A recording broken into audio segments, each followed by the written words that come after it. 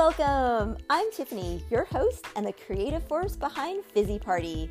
I'm all about the mini party with your girlfriends. My passion is baking, and I make people feel fizzy. In the last episode, I shared with you all about my first baking challenge of baking my way through the Great British Baking Show Season 1, the Swiss Roll.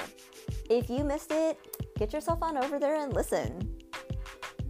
The second weekend in January was my next baking challenge, the Technical Bake. Now on the show, the bakers are only given part of the recipe, but I wasn't going to do that to myself. I had the advantage of seeing the entire recipe. And it just so happened that the weekend that I was making it, my friends were coming over for a vision board party. So they were going to be my taste testers. They just didn't know it yet. This challenge was to make Mary Berry's cherry cake. Oh my gosh, it looks so good.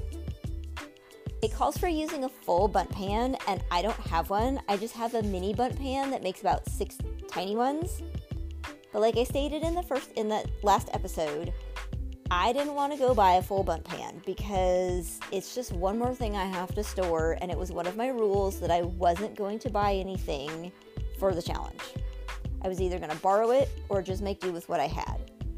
But I don't know, I just really wanted to use a full bundt pan for this. I didn't want to use my minis. And thankfully, my coworker Sarah Ray had a bundt pan. Her only request for letting me borrow it was that she got to try some of the cherry cake because she was just excited to try it.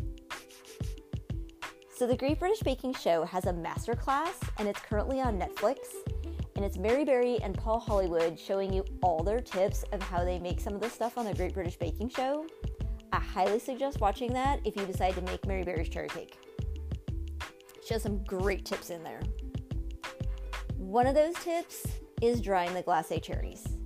You rinse them off, dry them as best you can between some paper towels, and then you lightly coat them in flour. At least Mary Berry does. Oh my gosh, when I coated mine lightly in flour, those suckers looked more like blobs of flour. But you know what? I was like, meh, I'm just gonna make it work, because that's how I roll. The reason it's important to dry those cherries and coat them in flour is so that when you bake the cake, they don't all sink to the bottom. You want them dispersed throughout the cake. And the cake was super easy to make, so I'm not gonna tell you all about that. You can do that on your own. But for the bundt pan, here's a tip. Make sure you grease every nook and cranny of that sucker with butter, because if you miss even the tiniest spot, your cake is going to rip when you go to turn it upside down and get it out of the bundt pan. So just butter that thing up. Mary Berry's recipe says to bake it for 30 minutes to an hour or until golden brown, and a knife comes out clean. So at the 30-minute mark, my knife came out clean, and it kind of looked a little golden brown, so I decided to go ahead and take it out. Everybody's oven is a little bit different though, so yours may need more time to bake. However, I would suggest checking it at the 30-minute mark just to make sure that you don't make it overdone. You don't want to burn your cake. When I took it out at the 30-minute mark, I let the cake rest in the pan for 10 minutes and then turned it out. Looked a little more brown than I would have liked, but the taste tester would let me know how it turned out.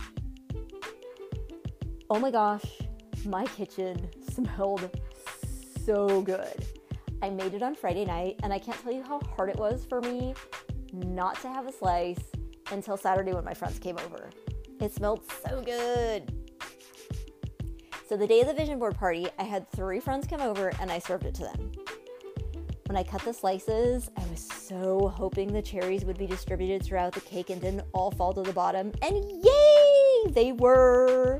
So excited! They were distributed all over the place. However, when I started cutting the cake, it was a little bit crumbly, and I was like, oh crap, it's going to be a little bit dry. Oh well, it's the first time I ever made it, so I'll learn for next time. I did tell my friends when I gave them a slice that I wanted their honest opinion. And I told them that it might be a little bit dry. It was the first time I made it, so if they didn't like it, I was not going to be offended. We all agreed that the cake did taste a little dry, but it was still really good. I only baked it for the 30 minutes, but I think next time I make this, because I'm so making it again, I'm going to take it out just a little bit sooner. And my preference would be for more cherries. My friends thought it had plenty of cherries, but my personal opinion, I'm going to be adding a lot more cherries. I really liked this cake, and my friends did too, so I'm definitely making it again. Next up is the Showstopper Challenge, a British cake. I love connecting with you, so pop over to Instagram, Facebook, or Twitter. You can find me at Fizzy Party and leave a comment. I'm absolutely going to reply to you. And get more party inspiration over on the blog at fizzyparty.com. If you like this podcast, hit that subscribe button and leave me a review. See you in the next episode.